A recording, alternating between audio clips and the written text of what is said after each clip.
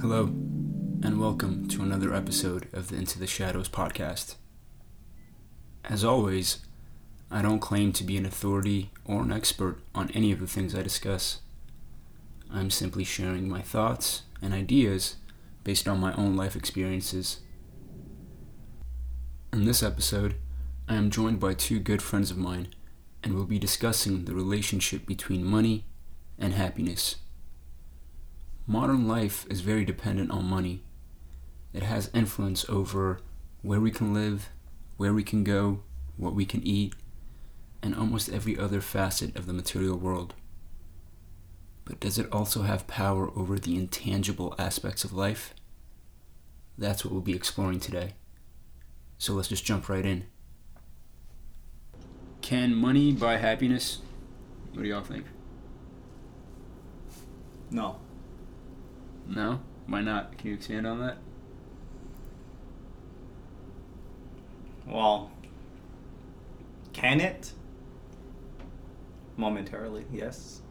But if we're talking about a happiness for sustainable happiness, then no, it doesn't. Because once the money goes away, once you remove the money, you're back to yourself and you're back to the realities of life. And to maintain or sustain happiness, you have to do something that is not materialistic, not related, not dependent on something like money. But can't money give you the power to uplift yourself or uplift your family from a certain circumstance that isn't giving you happiness? So if you're living in a rundown place, or the area you grew up in was a bad neighborhood, or whatever the case might be, a little bit of income, a little bit of this, a little bit of that could uplift your circumstance in life. And would an upliftment result in happiness? Again, momentarily, yes.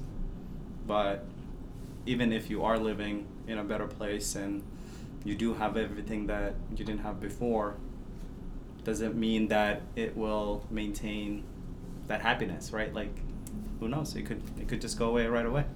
So again, what type of happiness are we talking about? Yeah, that's a good question. What is happiness? What do you think happiness is for you? Like, how would you define it? That's a great question.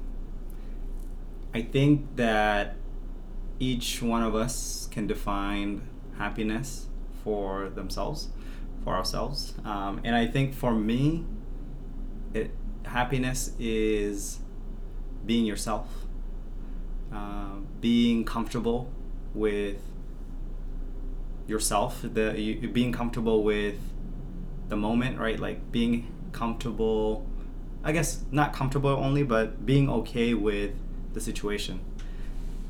And again, it really depends on who you are, but not having to worry about things, not being stressed. Like, what is not happiness? I think opposite of that has to be there, right? Like, you have to think about what causes you not to be happy, and those are the things that takes away happiness. So I would say, I don't know if I'm going away from my point about what is happiness, but it's not having to worry or not having to So not having to worry is more or less a requirement for happiness. So the moments you feel happy or you felt happy, how did you know you were happy? Like, how can you identify happiness? I think anytime when you're in a moment of content or a neutral emotion, and anytime there's an inflection on that, whether it's a negative or positive, it's a change to you as you go on about your day. So, for example, with happiness, it's a more positive emotion. But I believe that with happiness, it's something just like any other emotion. It comes and goes. And I think in terms of chasing happiness, it's a mirage. in itself, because something that's kind of not sustainable, happiness, it comes from you being from neutral to possibly, getting something to where you can become happy. And at that point, you're just stuck in a cycle of just kind of desire and, trying to accomplish those goals. So I believe happiness is something it's just an emotion that comes and goes. Happiness for me is, that feeling when you are a child, like you don't have to worry about anything. You're at ease. You're just laughing. You're enjoying yourself. I think that is happiness. And if we were to talk about money, you don't necessarily have money when you're a child, yet you are happy. There are moments of joy that actually, for most of us adults, our most enjoyable moments were when we're kids, right? We would look back and we wish we had, that roller coaster ride or that trip or whatever it is. Now as adults, we look at those as stressors, but as kids, we are at our most comfortable and natural state. Joy is a big factor in happiness. So for us to qualify something as being happy, me feeling happy or you feeling happy, there's a certain aspect of joy involved in it. Something that more or less makes us smile, laugh, or even sometimes cry tears of joy, because it's in a sense freeing. When you're happy and you're joyful, like you said earlier, you're free of worry, free of stress, free of this thing, free of that thing, and you're just in the moment, taking it in. But then, I guess, with the context of this episode, are there things that money can provide that will put you in that state of joy, will put you in that state of being free from this thing or that thing, free from this worry or that worry? And if money does have the power to put you in that state of joy, even if it's momentarily, if you have enough money, can it put you in 100, 1,000 moments of little joy so that you can qualify that as kind of being a happy life? So can money provide you moments of joy? I think it can, for sure. But I think it also goes into what type of mindset you have as you're using money as a vessel for joy. I think, if you have I think there's some people who might have money, but, even though they can use it, buy stuff, they're still not happy. And, that can factor to many different things, such as, they grew up with money, so it's nothing new to them, or they're just chasing a high off whatever thing that they buy or whatever trip they're trying to go to. So I think it starts from how you conceptualize money in itself. If money is the sole thing that drives you, and you're chasing something just as something like a paper or just a number in your bank account, I think that's just, you're not chasing anything. But in terms of happiness, I think it can be utilized to have, comfort, have food, have shelter that a lot of people might want. But at the same time, you got to kind of conceptualize it in the proper way. Going off of what he was talking about, there's certain people who have money and they don't even enjoy it. You can look at like the richest people throughout history, right? Like they've had the castles, they've had the servants, and right, like, did they live a happy life? And I think you are getting to the point is like the drive, right? Like, what is, I don't want to go to the conversation of what is your purpose of like life, but like it ultimately comes down to what is your end goal, right? Like what are you trying to achieve, right? So yes, you can have money and you can use it the right way. You can help people. You can help yourself get those moments of joy, but you can also do that without money, right? Like it is attainable if your mindset and your purpose or your drive or whatever you want to call it is set around, right? Like how do I not chase it, but how do I attain those moments? How do I create? How do you live in the moment so that you can, like you said earlier, get the best of those moments, because they're going to come and go. Yeah, we keep saying moments, moments of joy, moments of happiness, and you've kind of emphasized it earlier. Joy and happiness are, in a sense, fleeting.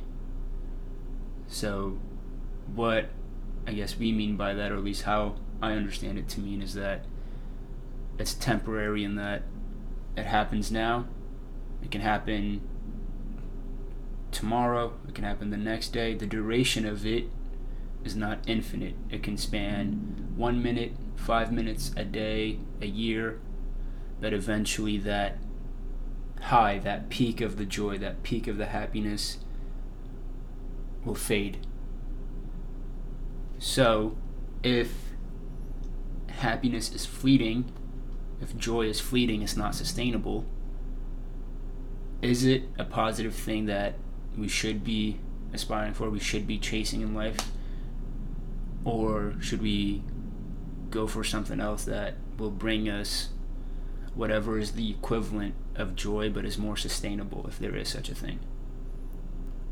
For me, it kind of stems from first kind of appreciating what you have currently, and kind of being not only just content, but kind of appreciating that level of content that you have with what you have right now.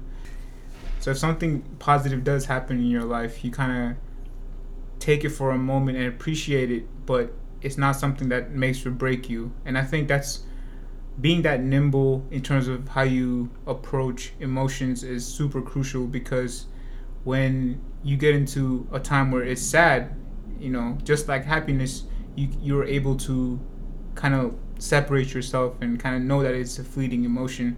One thing about life is, the good comes with the bad. You can't be happy forever. There'll be time when you're just as sad as how you were just as happy. So to kind of, be in that neutral sense of being content and appreciating every little things I think it's like the first step to kind of find some level of sustained happiness. Appreciation, I think, is the right word for it. I talked about this a little bit in my book. Happiness is fleeting, like we've all been saying. For me, happiness is not a matter of this amount of money getting me this thing, or me being in a relationship with this person or that person, or going on this trip or that trip. Happiness is in everything that you do on a daily basis. At least for me, it is that way. Appreciating the things I do on a daily basis. Something as simple as what I'm eating for breakfast or what I'm eating for lunch. If it's something that I know tastes good or will kind of bring me joy or make my stomach full, or listening to a joke or listening to music or whatever the case might be, something that I know that I enjoy or will bring me some type of joy, that's happiness in the fullest sense of the word for me. It doesn't have to be something grand, but it's just something that is specific for you, that puts you in this state of euphoria or calmness, or how we defined it earlier, this freeing state, something that puts you out of your own head, out of your own worries, and just for that split second, that split minute, you're just still, you're in that neutral, balanced state, and you've got a little bit more positivity in your day, rather than necessarily the stress of life or the stress of this or the sadness of this or the sadness of that. It's just peace. That's at least how I define happiness. And money, it can help with that, but it's not the end goal. The joy of it is the end goal, in my opinion. The journey, I think, it's definitely the goal, the purpose. Well, here's one thing I was actually listening and thinking is like, money, like we haven't even stated this because it's so obvious to us, is that money is, man-made, like, you know what I mean? And that's one thing that we didn't even like say because it's so obvious, but at the same time, sometimes we forget that it is man-made, right? And we forget this natural thing that we were born with. Like you said, just waking up and going through your day, that's natural. The money, that's created for a different purpose and goal that's outside of our natural, like you said, state of like being.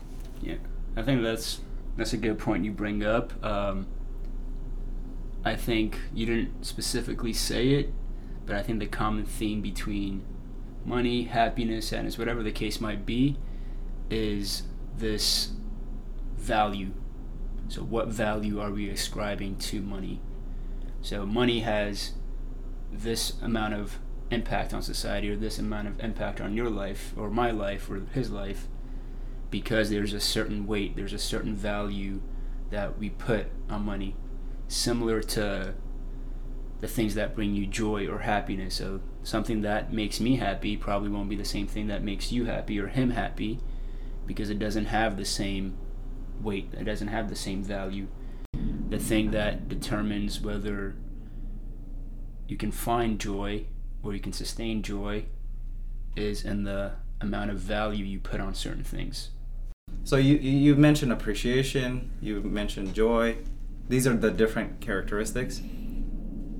But we didn't say, like, I guess appreciation is recognizing. First, you got to be able to recognize those moments as, like, something outside of, like, you know what I mean? Like, this is, right? Like, you got to recognize it, then you appreciate it. Because once you appreciate it, then it changes your outlook and your mentality. And so when you approach life, you have a more positive outlook. Yeah, I think one thing about a chase for happiness is you gotta kind of question yourself of why you're chasing that. You know, I feel like a lot of times people might want to chase something for other people, whether that's your parents or your friends or just society in general. People try to chase something that's not for themselves, and there's a hard look you have to do and kind of be critical with yourself and why you're chasing something like money or happiness, and gotta make sure that it's, you know, rings true to you and it's something that's coming from within yourself. Yeah, I think chasing is a good word for it, and that what is it you're chasing in life? So if you're chasing money, why are you chasing money? So you have to ask yourself those reflective questions. So at times, if people are chasing money, it's to better themselves and their circumstances in life so that they have better opportunities than they necessarily had when they were kids, or provide their kids with better opportunities than they had. So that's one reason to, in a sense, chase money. But on the opposite side, if you are wanting to chase happiness, or if you are wanting to live, quote unquote, a happy life, why are you wanting that happy life? And the simple answer to that question is that happiness brings with it positivity. Like we talked about earlier, happiness brings a sense of freedom from stress and worry. And that's as good of a reason to chase happiness than anything. And with that, I'll leave you until next time.